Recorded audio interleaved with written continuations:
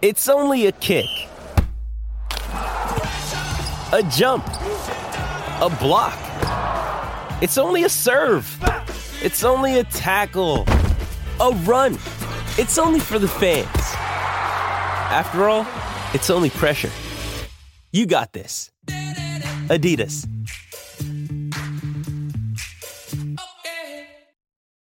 When you need mealtime inspiration, it's worth shopping Kroger, where you'll find over 30,000 mouth-watering choices that excite your inner foodie. And no matter what tasty choice you make, you'll enjoy our everyday low prices, plus extra ways to save, like digital coupons worth over $600 each week. You can also save up to $1 off per gallon at the pump with fuel points. More savings and more inspiring flavors make shopping Kroger worth it every time. Kroger, fresh for everyone. Fuel restrictions apply.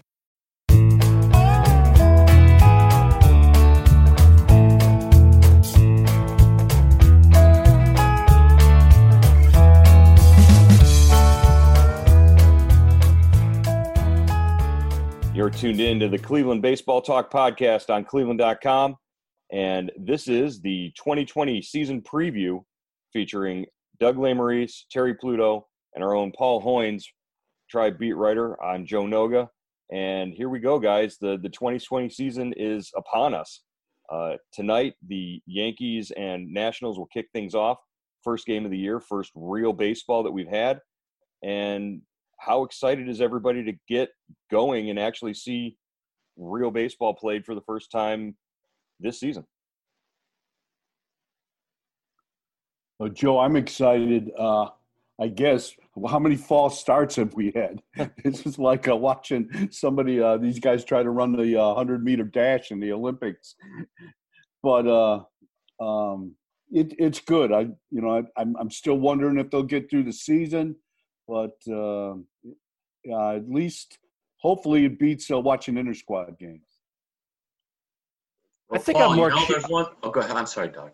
Joe, you might have to call on us at times here. We're gonna, but I'm more curious than anything. I mean, it's so weird that we've gone this long, and there are a lot of great baseball fans out there who are super excited. But we've all lived our summers without baseball up until this point. It's been a long summer.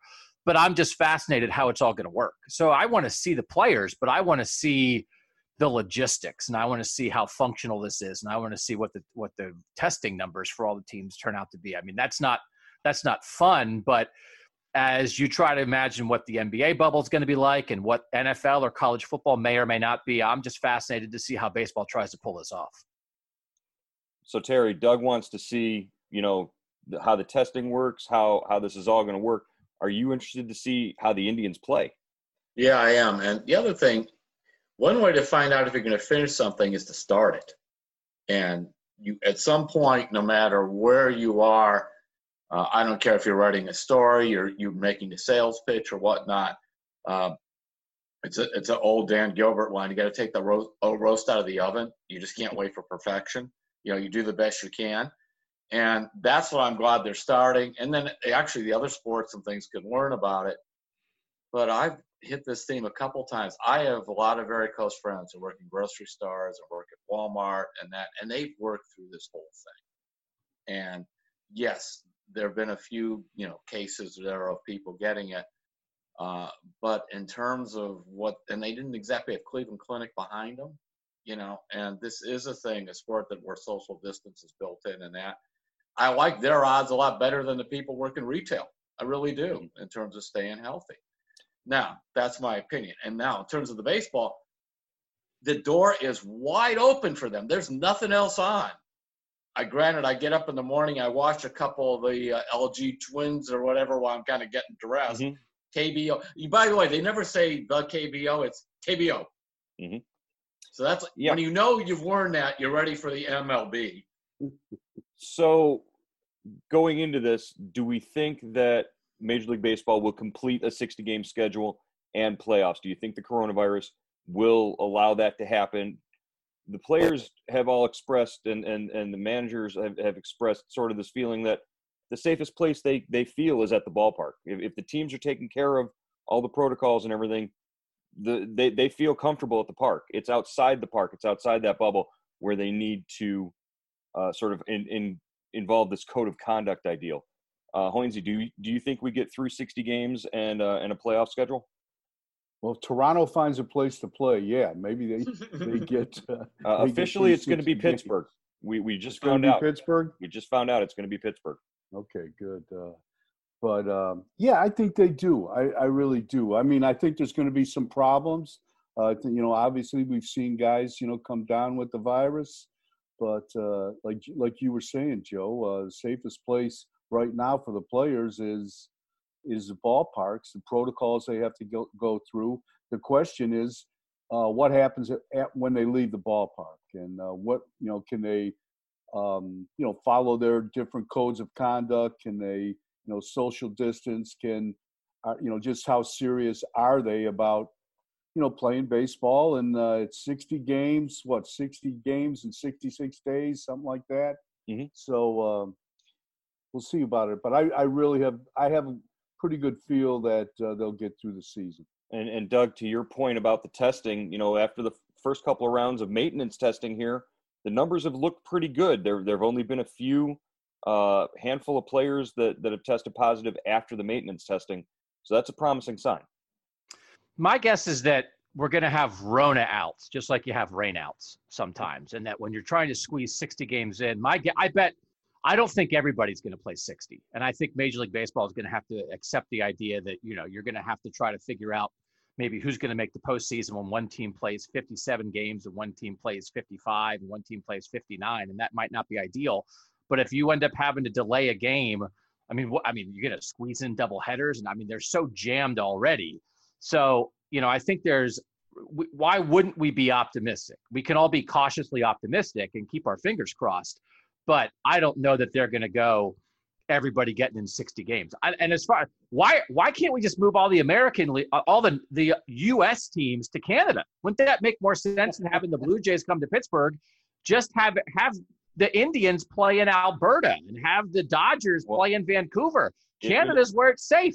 It would certainly improve the president's testing numbers, wouldn't it? They wouldn't let us across the border. They wouldn't let the MLB teams across the border. And they Thanks, won't let Trudeau. And they won't let the Indians across the border anyways. But that's a whole another topic to talk about. Yellowknife has a very nice ballpark, Joe. Where's that? Yellowknife. It's way in Northwest Territories. Well, Terry, I just wanted to Doug's point about maybe some teams play fewer games.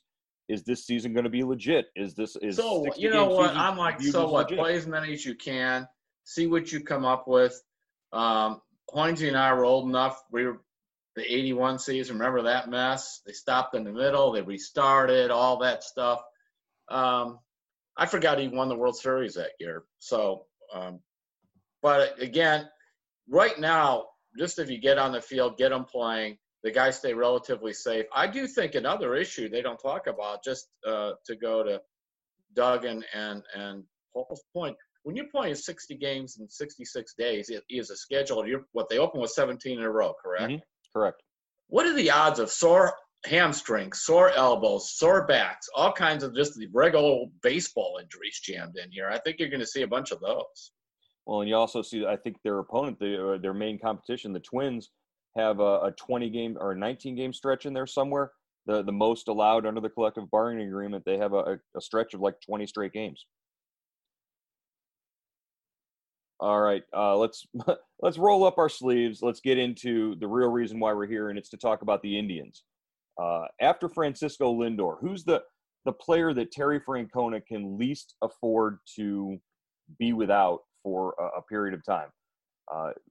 Francisco Lindor he's dropped to the third hole this year. He's the engine that makes this team go. But beyond Frankie, who's that guy that the Indians can't be without? We'll start with Terry.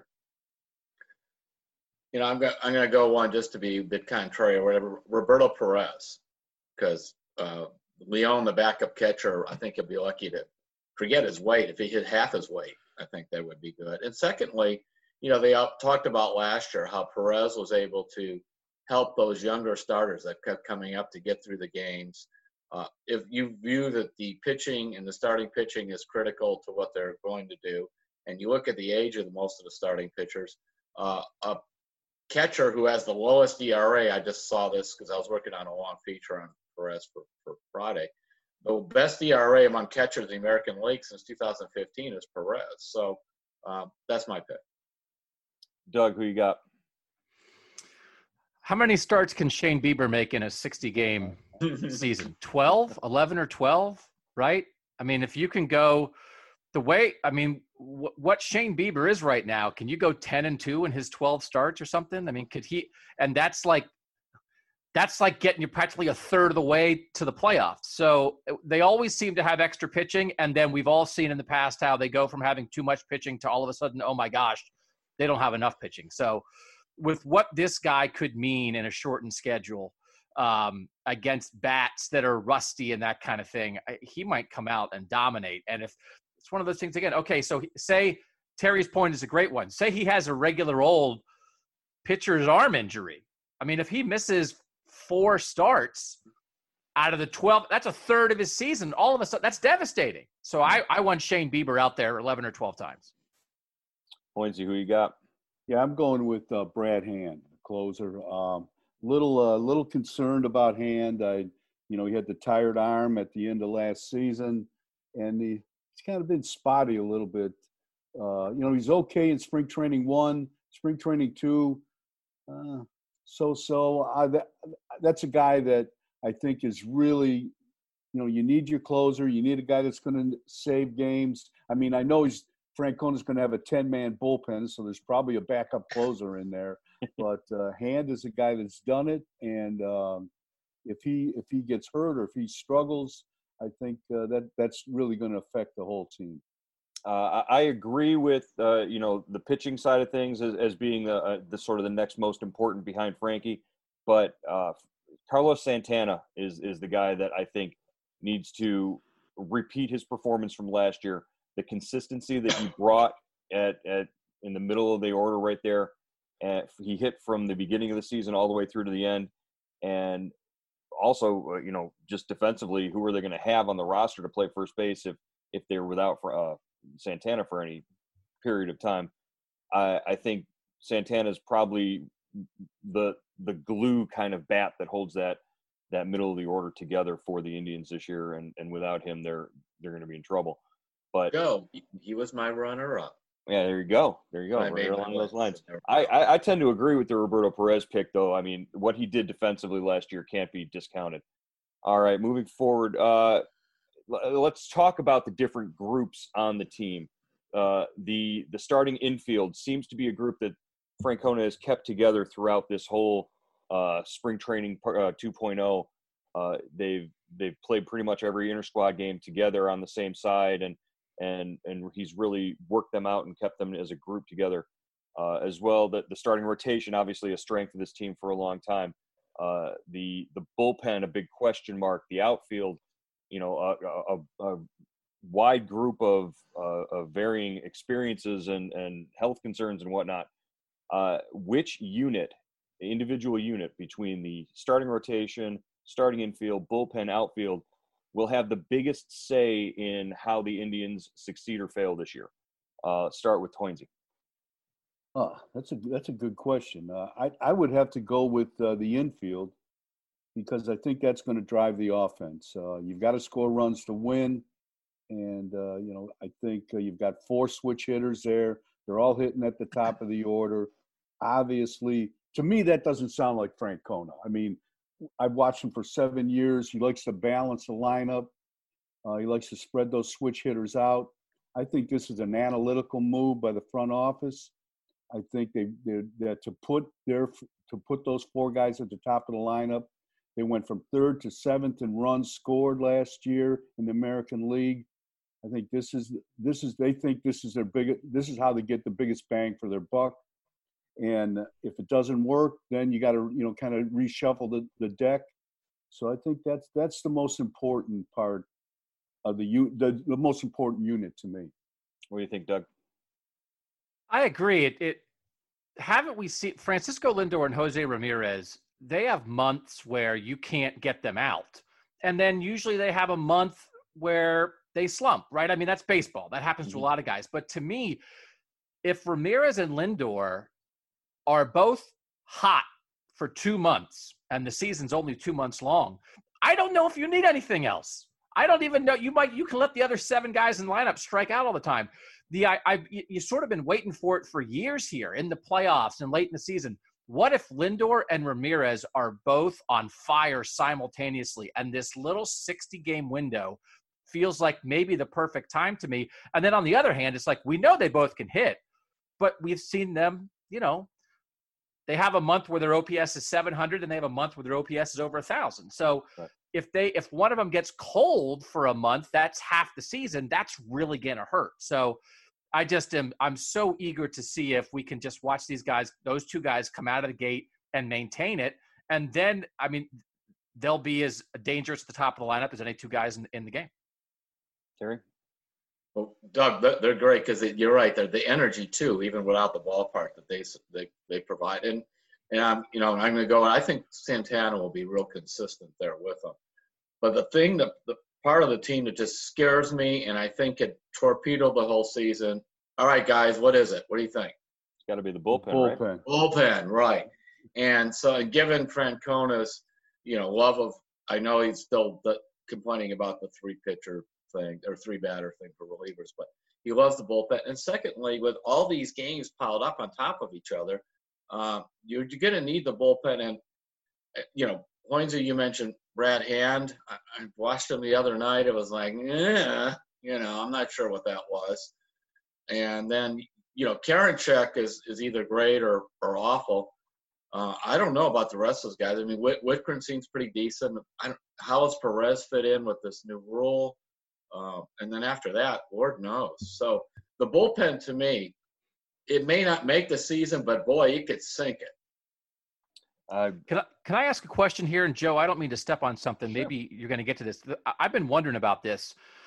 In a normal season, say the Indians were in a tight race to make the playoffs in the last week, 5 or 6 games, and then say they would get to the World Series and you end up playing 3 more series, you might end up playing sort of like 25 do-or-die games. And we know sometimes in do-or-die games, you do whatever you got to do. You're putting starters in the bullpen. You're having guys throw, face a batter or 2 on their mound day in the bullpen. I'm not saying like make Carlos Carrasco the closer or anything, but I'm just wondering, in a 60-game season, if you have bullpen issues that crop up early, could Tito get super creative, almost like you would if you were in the playoffs and you were saying, well, we're not, we're going to throw whatever we have at it and we'll figure out tomorrow. Would that be too extreme? I'm not saying from out of the gate, but if your rotation's good, and I know where they're already moving rotation, please, I don't know. I didn't know if this might be a time for creativity in the bullpen if they need it. I'm with you, Doug, by the way, because if you start, I'm sorry, Joe, but if you start 3-7 and your bullpen's a problem, and you think maybe Carrasco is the one that one has been relieved before, and 2, maybe he doesn't quite have the endurance to go 5 or 6 innings. What do you guys think? But he would be, maybe that'd be the nominee of who could come to the rescue for the bullpen.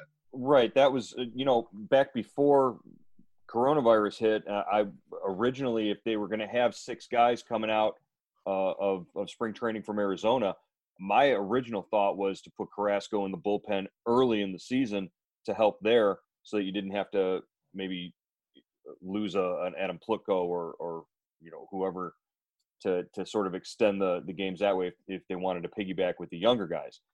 I think Carrasco is the candidate for moving into the bullpen if that's the case. They've already got Plutko there, but I think Tito's going to stay with sort of try to be as normal as possible early. Try to keep guys on a 5-day rotation early. And then if that's not working out, you might see a quicker hook. What do you think, Hoynesy? Yeah, Carrasco obviously has more experience in the bullpen than any of the starters. Plutko's made only 5, 6, 7 relief appearances in his career. So I think you can make that switch. If you had to put Plutko back into rotation, he's stretched out to where he could do that. And you could put Carrasco in, and, he could give you maybe like the 8th inning guy or a setup guy along with a Whitgren. And would keep him stronger. Right now, he pitched 4 innings in his last, start before the season. and that's not necessarily really stretched out. So, yeah, I think that would be something to keep an eye on. That's if also he could do what Andrew Miller did, right? I mean, when Andrew Miller was one of the 5 most important guys on the team when he was here, when he was going good. I mean, if Carrasco could simulate that, matchups in the 7th, go 5 batters, I don't know. I said I'm not saying put Carrasco in the bullpen, but now I want to put Carrasco in the bullpen. You guys, it makes not, and again, not right away. But Terry, you're right. 3 and 7, you can't wait. You can't wait because if you dig a hole, you'll never get out of it. I mean, from a stuff position too, you look at Pleco coming in the middle. He doesn't particularly scare anybody coming out of the bullpen. Whereas if he's starting, he's kind of like, to me, this team's Josh Tomlin. He throws a bunch of strikes. He might give up a bunch of homers, or he might not. But that doesn't exactly qualify as a reliever. But it might help you as that 5th starter. right. And Pleco's going to come in and try and get guys out with high fastballs. And what we know about 91 mile an hour high fastballs. Yeah, and we know that high fastballs can tend to go a long way if you're not really accurate, and if you miss with 1 or 2 of them.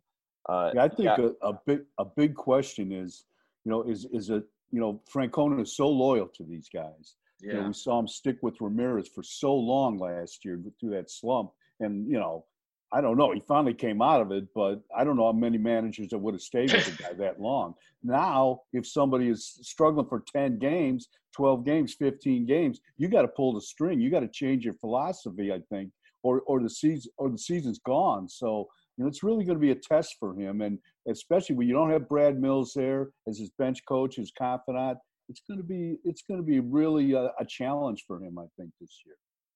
All right. And Lindsay, to your point too, what do you think, Joe? Because this is you guys' area. I wonder what all the analytics stuff shows about these shorter seasons and everything. And I'm sure they're rolling out that stuff for Tito to look at. I have no clue what it would show, but I'm sure there's some kind of stuff they've done.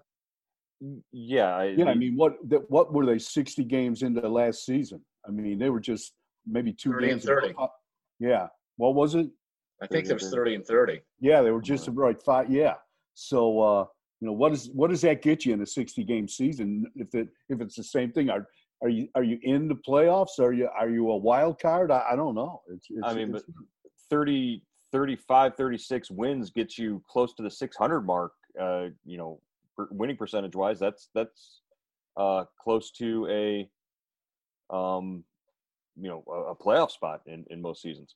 So, just wanted to mention here. A reminder that the Wayside Furniture's Best Seats in the House giveaway, the winner will be announced on Cleveland Indians on Cleveland.com Facebook page coming up on Friday. So if you're tuning in to find out the winner there, Friday on the Cleveland Indians on Cleveland.com Facebook page, look there for the winner of the Best Seats in the House giveaway. Some nice furniture from Wayside as a sponsor of our season preview package. Fellas, let's talk about the competition the Indians will face in this upcoming 60-game sort of sprint to the end. Besides the Twins, which Indians opponent, it could be AL or NL team, is going to give them the most trouble in 2020? Who do you think is going to be not just their biggest competition in winning a division, but just is going to play them tough? Terry, who do you think? I'm picking the Cardinals just because I know they were pretty good last year. I don't know them that well, but the rest of the Central, I know the White Sox improved their roster quite a bit, but the Cardinals are kind of a little like the Indians. They're always pretty good or really good, and I just think that will be a problem. Fortunately, they have the DH, by the way, for all these games, so that's a big help as opposed to when they play these National League teams in the past. Doug, what do you think? I think the White Sox are interesting, right? I mean, they're so young, they're so raw, and it almost feels like one of those teams that if you were trying to expect them to do anything for 162 games, you thought, well, there's too many new faces there and new pieces. They're not going to sustain it. But man, what if a couple of really young, talented guys just come up and just rake early on? So I don't know.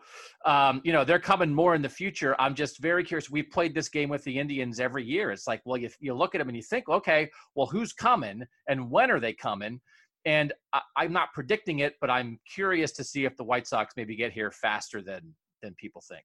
Yeah, we saw Luis Robert hit a grand slam the other night in an exhibition game, and that sort of should have sent chills down the spine of every Indians fan watching. Hoynesy, who you got as the team that's going to play the Indians the toughest in 2020?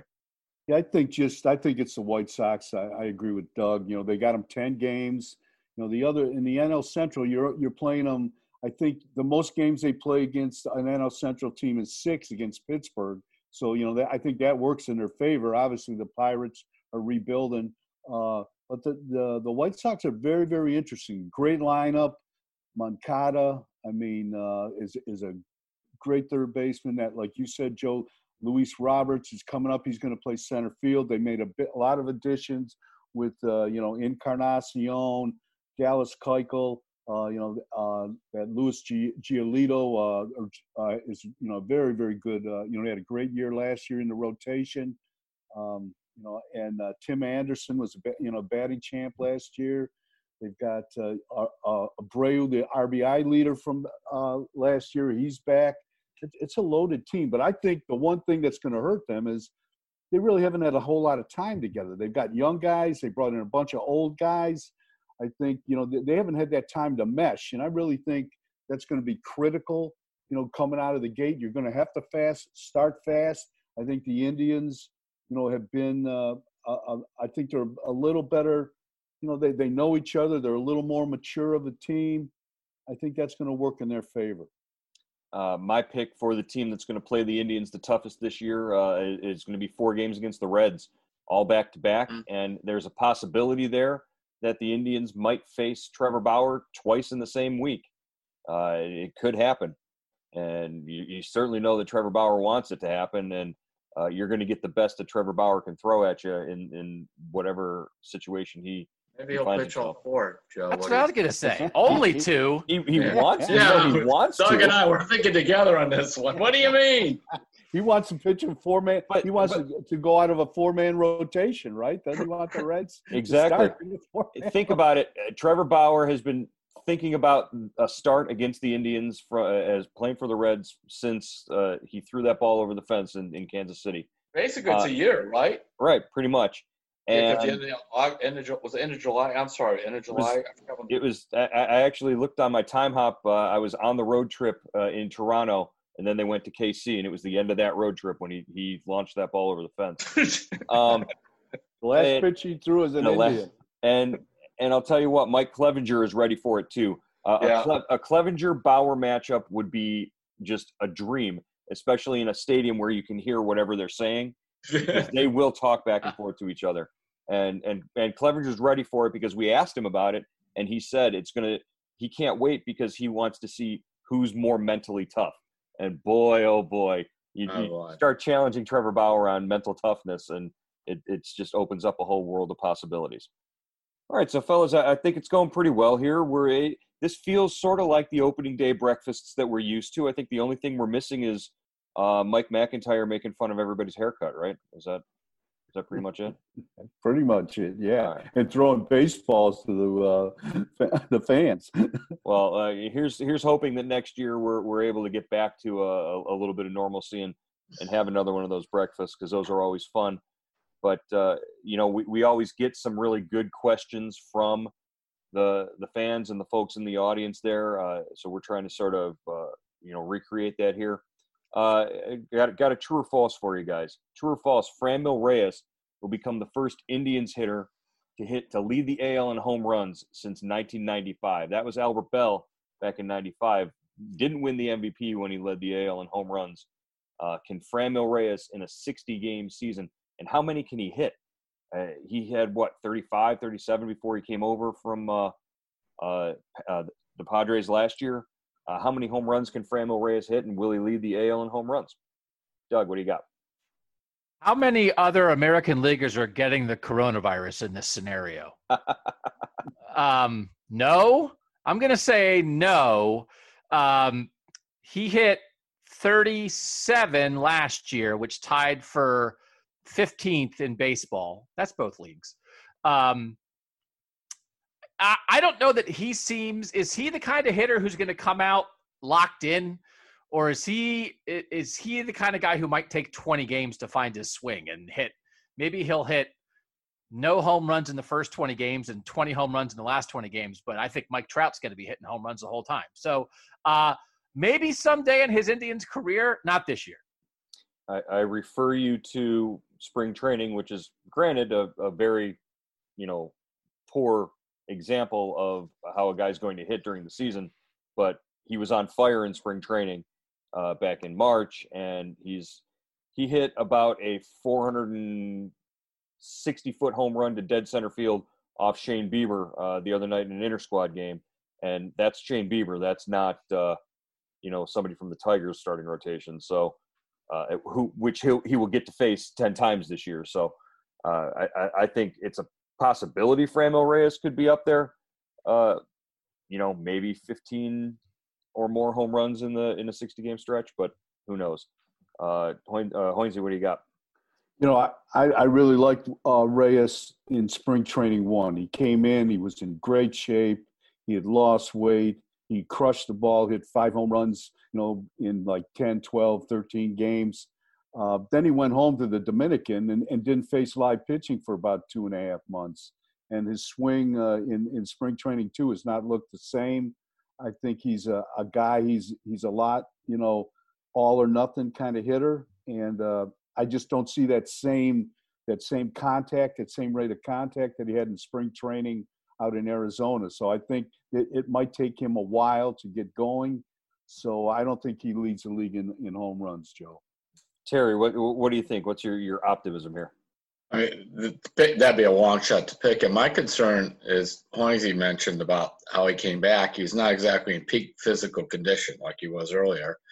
And what did he have, a back, or he was crawling into second base, or what was all that about? He had a car wreck going into second base. I was there for that inter-squad game and saw him. He started his slide between first and second base at about 79 feet, and he made it to about 84. So, right. And in terms of what I mentioned too about the physical conditioning, I'm going back to that though, because this is so different. And he is the kind of guy I think he's got to be very careful so he doesn't end up pulling a hamstring or strain a back or something like that. Because, by the way, let's just talk about this. Say this guy misses 20 or 25 of the games. That's a huge hole in the lineup. Even if he's struggling, at least he does scare the opposing pitchers. Right. You do have Domingo Santana who might be a possibility to fill in there.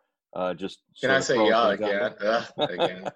All right, what do you guys think? I mean, granted, it's not that I wondered on that. Yeah, Hoynesy, what do you think of Domingo Santana? I haven't seen a whole lot from him. He hit the grand slam. He started to pick it up a little bit late in spring training too, but I haven't seen him drive the ball like I thought he would. Didn't do it much in spring training 1. I think he was a shot in the dark right now, and maybe he's a DH. Maybe you can shuttle DH in a corner outfield spot between him and Reyes, but a questionable guy right now. But Doug, to your point, Domingo Santana was a guy at the beginning of last year through the first 60 games, he was as hot as any hitter, and the reason why Seattle's offense was leading all of baseball in home runs. Yeah, I traded for him in my fantasy league, and then he tanked. I mean, he's to Hoynesy's point, we know this, right? The Indians, you take a shot on a guy like that, right? And you can't count on him. He's a bonus. You can't count on him. But when this is your payroll situation, you take a flyer, and if you hit 30% of the time, 40% of the time on guys like that, it can pay off. I want to make sure we get Joe's answer on Reyes, though, because you made up this question and asked everybody it. It sounds like you want to say on this podcast, yes, Franmil Reyes will lead the American League in home runs. Yes, I think Franmil Reyes will lead the American League in home runs. I think Aaron Judge will get hurt. I think Giancarlo Stanton won't have the season they expect him to. I think Franmil Reyes. Mike Trout will retire. Mike Trout will just say, that's it. I've got enough money. I want to be healthy. Mike Trout I'm having a baby. Mike Trout can still step away. He could still do that. He's out there wearing masks on the base paths. He's still concerned about this, legitimately so. What do I got to lose? This is the season of let's just throw it out there. I have a question for you, Joe. Yes, Does sir. Domingo Santana make more errors in the outfield or hit more home runs? I don't think Domingo Santana gets a chance to make errors in the outfield. That's my opinion. Then you got to play Reyes in the outfield. See, that's where I'm going with it. You don't have to play Reyes in the outfield. You could, you play him for 5 innings in the outfield and then put Bradley Zimmer out there. Who knows? True or false, Shane Bieber will lead the American League in strike. I'm getting away from this one now because you guys are making it all personal. Shane Bieber leads the American League in strikeouts. He was 3rd last year. Can he do it this year? Oh yeah, I'd say definitely. I think he's got a legitimate chance to lead the American League in strikeouts. This guy is ready. You know, he was ready in spring training 1. And I think he's ready again. I think he's ramped up. They've done a really great job preparing him, and he did a great job preparing himself over, you know, the lockdown, the 2.5-3 month lockdown. Terry, to Hoynes's point, Bieber has looked like he's been in midseason form since March. This is a good thing, right? Right. I had a Top Indians official mention to me that Bieber looks like Kluber, and Aaron Savali looks like a young Bieber. That's what they were telling me. And you know, if you were to kind of Aaron Savali is actually older than Bieber, but go ahead. But in terms of where they are in their career, I think he's like 12. It's kind of like one of those things where, you know, Clevenger's always older than you think. Yeah. Like yes. I was surprised one time a couple of years ago, somebody goes, well, you know, Clevenger's older than Bauer. Right. Well, spend 5 minutes talking to Clevenger, and you think he was born in the '60s. So yeah, age means nothing when you're talking about. How did he ever go to the Citadel for a year? That's what I want to know. And they had a shaved head and all that. So you've seen the pictures of Mike Clevenger with the crew cut haircut. Those Did he have his cadet uniform on and everything? Man. Yeah. Yeah, Mike Clevenger. Obviously, one of the big question marks is his physically he's ready. The knee is sound, but is he between the ears ready to trust that knee and sort of let it rip? We saw the progression in the last 2 outings, and you know he's still giving up home runs. Home runs in spring training or exhibition games don't mean anything, but does Mike Clevenger concern you at all at this point? Well, I think Clevenger is okay, but I just don't think he's stretched out enough. And like you were saying, Joe, he, there's a little. I think there's still some, little hesitation about his delivery, his surgically repaired left knee, and I think that he'll benefit from having Plutko in the bullpen. You know, if he only goes 5, Plutko can come in and bridge the gap to the late inning guys. Terry, your follow up. Oh, yeah, Doug. You were going to jump in? No. Go ahead, Terry. Terry. On Clevenger, I basically said what I thought about him in terms of just the physical issues that he's had over the last couple of years. I mean, otherwise, look, he's terrific when he pitches. And he's certainly going to want to put up some good numbers. Remember, he's going up. He's one of those arbitration guys and that. So these guys are going to get their numbers. And they should be very motivated, even at 60 games. To put up whatever numbers they can to be projected out because they want to get paid. Yeah, basically what he finally had a big payday, and then the season gets cut in half, and his salary gets cut in half. Mm-hmm. And so I think, you're right, Terry. I think he would be motivated. Well, to their point, Doug, is Clevenger even here next year after if he puts up a season of what he's capable of doing? He priced himself right out of the Indians market. We all hate these conversations, right? It's like, oh, you hope he's good, but if he's too good, he won't be here again. Like if he stinks, maybe that's good. Maybe his price will go down and he'll stick around longer. I think maybe with him, I mean, he found it when he got back the last 2 months last year. With all this stuff with these guys, I don't know. I think Terry's focus on the normal baseball injuries is an imperative point to make. But I don't know with a guy like that. If he didn't have to tax his body for as long, is this whole thing good for him? Or is it he hasn't been able to test it and now he's unsure of it? Like, I don't know which way this is going to go. But if you told me, you know what? I mean, this guy did have a serious knee surgery. He has a better chance of getting through 60 games than he does of getting through 162. In the last 2 months last year, he was really good. If you get Mike Clevenger for these 60 games, my gosh. this rotation is really, really good. So I don't know why we wouldn't expect that, but you just don't know which way all the injury stuff is going to go in the shortened season. And don't forget 40 of the 60 games, and what is he going to get? 10, 12 starts, something like that. A lot of those starts are going to come against AL Central teams, and Mike Clevenger. One thing we know about Mike Clevenger is he dominates the AL Central. The Royals, the Tigers, and the White Sox to a degree.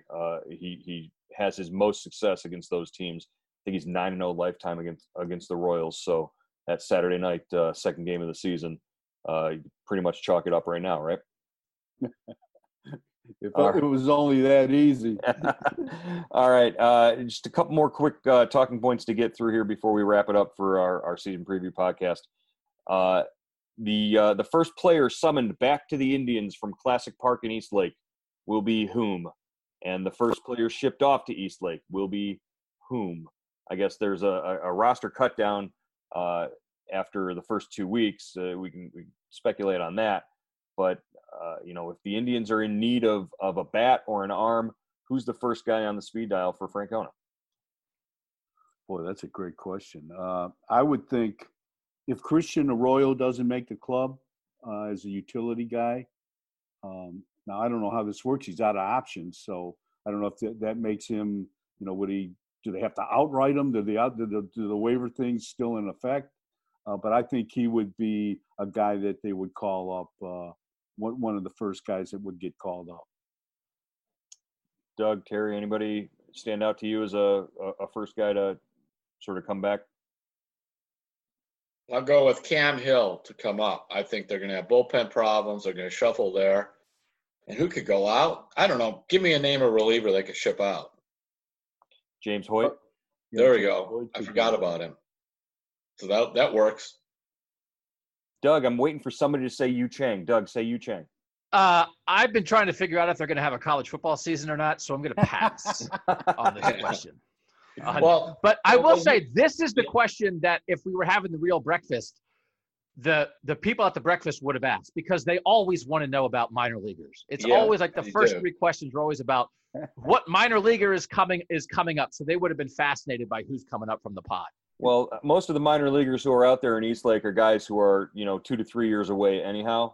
So with the exception of a Daniel Johnson or maybe a George Valera, who's, opened some eyes with his performance lately. But again, Valera's 19 years old. He's still got a couple. What about relievers? I'm trying to. You could help me even as I prepare for the. Anthony Gose, if they needed a hard thrower, they could strike somebody out, but he's all over the place.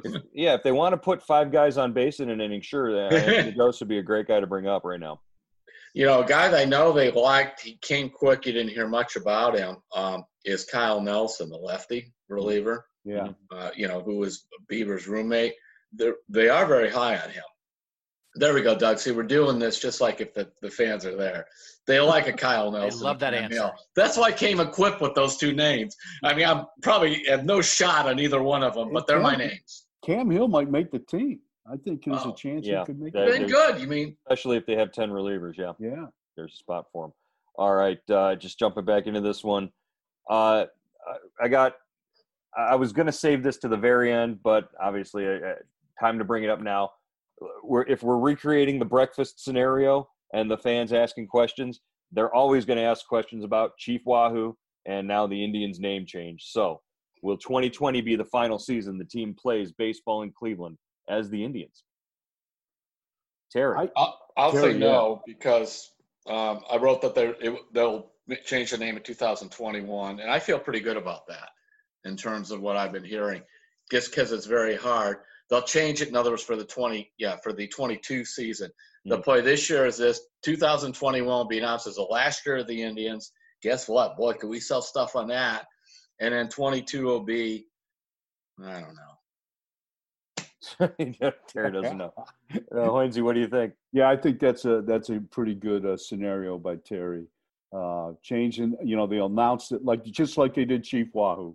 They announce it. This is the final year of Chief Wahoo. Will be in 2021, and in 2022 they'll be the Cleveland Walleyes.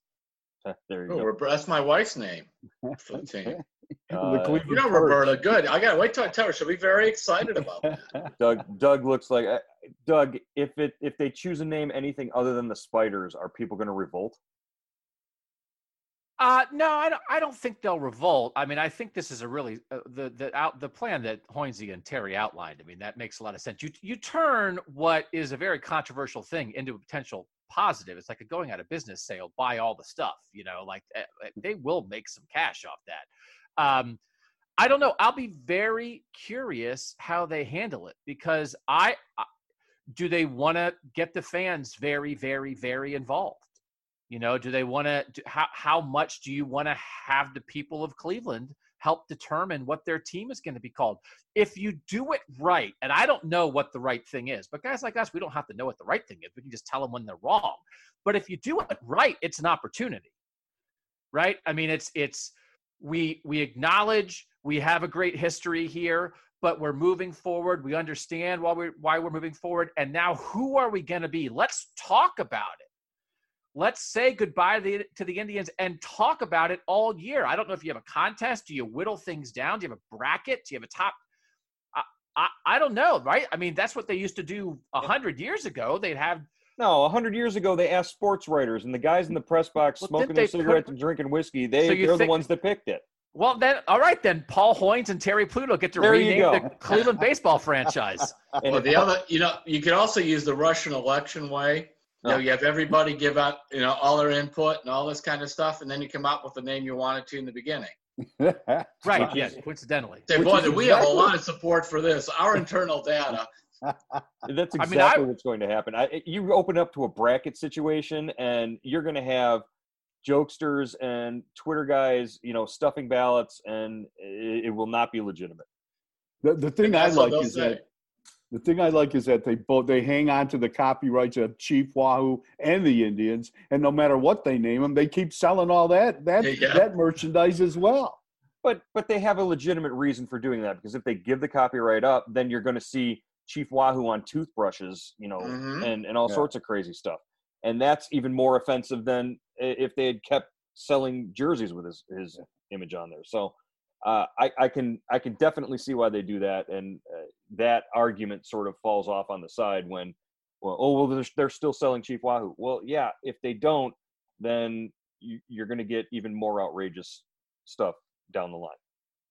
All right. Well, the one of the big questions heading into this season, what it was going to be like. Every one of these players has been asked. Every one of these managers has been asked what it's going to be like playing in an empty ballpark with this artificially produced atmosphere, stadium crowd noise being generated in, seats being covered by advertisements, Flow from Progressive, her giant face out in left field bleachers now. We get to hear eerie noises like the Jose chant when Ramirez steps up to the plate, and John Adams has a phantom drum that's banging somewhere in the ballpark. The fireworks sound twice as loud. Hoynesy almost, lost his marbles the other night when the fireworks guy set off. Almost had a heart attack. Jeez. Well, I didn't want to say that. You can say that. I didn't want to say Paul almost had a heart attack. Knock on wood here. But what's sort of are you looking for the sort of the strange, the weird as we open up this season? Thursday night with the Yankees and the Nationals, watching these games on TV as the only way these fans are going to get to see them. I'm going to look for some random fans like hanging out outside the gate behind the home run porch at Progressive Field, or those guys that climbed up on the top of the parking garage, the one inter squad game, and were banging on the side of the garage when Ramirez came up to the plate. You could hear him saying Jose, Jose, Jose, Jose, all that. I think there's going to be some weird stuff like that. Terry, what do you think? I have no idea. How's that? Basically, since these guys are like, playing catcher in their garage and throwing balls against the wall by themselves, I don't think the fact that they don't have a ton of fans at this point, they'll take what they could get. And they just have to make it into an interesting TV show. And along those lines, if the Indians have a really good 60 games, they get in the playoffs and do some stuff, where they're the center of attention, because right away now the Browns, I don't know when we're going to quote unquote see them with the preseason's gone and that. The door's wide open for them to capture the imagination, at least for a couple months, of the local sports fans. All right, I'm gonna give Doug the last word here. I just want to jump in. The thing that's going to be weirdest for me, sitting in that press box when Lindor hits one deep to right field, and all of a sudden you hear Hammy yelling from the booth, swinging a drive, and you can hear it like he's sitting next to you. That'll be the weirdest thing, because normally we don't really hear that during a game when there's enough crowd noise to sort of drown it out. But I sort of jumped the first couple of times I heard it in inter-squad games. Hammy and his voice projecting and the players being able to hear that's going to be really weird for me to sort of process and deal with. Doug, what's the top number one weird thing that you're going to see? Well, I'm just curious to see what everybody thinks of it. Regardless of what the weird things are, how people react to it. Because again, we're all experiencing this with the virus in a lot of ways. It's an opportunity. You wouldn't pick it, but I think we've all felt like all sports have become TV shows first and foremost. We know that. I mean, that's how it works. So is it a TV show? Is it just a TV show? Or is it really, really, really important to have people there live in the stands, and that players realize that, maybe fans realize it again? Man, I really want to get out there.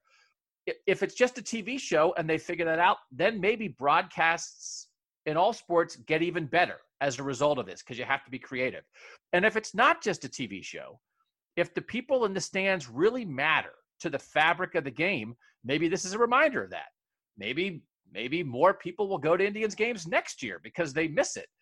Maybe owners won't take fans for granted. I don't know. So I really want to see, once we get into it, what players think of it, what the people that run the game think of it, what the TV broadcasters think of it, and what everybody decides the role of fans really is these days. Doug, going deep with the final thoughts of the podcast. I really enjoy this, fellas. We're ready to go. Everything pretty much that we can write to sort of preview it and get ready for it has been written and said. The next best thing to do now is just wait for Friday night and just go out there and do it and see how it goes. I hope we get through a 60-game season and playoffs. I hope everything goes according to plan and everybody stays healthy and able to do their jobs. I appreciate you guys for coming on the podcast and sharing your thoughts and giving us a look. One more time around the room, Doug, what are your hopes for 2020? Indians win 100 games. Can I say that? You know what? It's funny. I just hope the Indians' best players play their best, because this has been hard. All anybody talks about is how many games Francisco Lindor has left in an Indians uniform, and man, that guy, right? And again, here we are. We're already talking about what if Mike Clevenger is awesome and leaves. I mean, they have some really special guys, and I hope we get to see Shane Bieber at his best. I hope we get to see Francisco Lindor at his best, and I hope whatever the window is for the Indians, if there's an opportunity here, and again, who knows, right? Who knows what kind of team this is going to favor or not favor. With the rotation they have, and a couple guys who are just capable of catching fire over periods of time, man, it just feels like maybe this is like right in their wheelhouse for this to work out. So if Francisco Lindor comes out and looks like the MVP from the get-go, and Shane Bieber looks like the Cy Young Award winner, this could be a really fun 60 games. Terry, your thoughts? 37-23. They win the division. Hawaii's then gets to cover World Series on Zoom. Yeah, perfect. And they win the World Series, and we'll all just be watching it on little boxes on our computer. Paul, that can't be the way. I do feel it's so weird. I feel like that's what happens. The Indians win in like the weirdest year. It's not outside the realm of possibilities. Paul, last word. Yeah, I just hope just the Indians and every team in MLB gets through this without anybody getting seriously ill.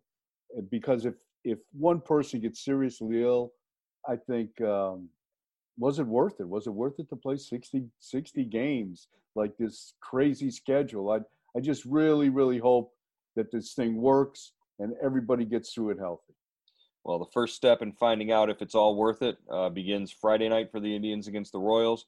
We'll be here to follow it all season long here on the Cleveland Baseball Talk podcast. Thanks for joining us for our season preview, and we'll talk to you next time.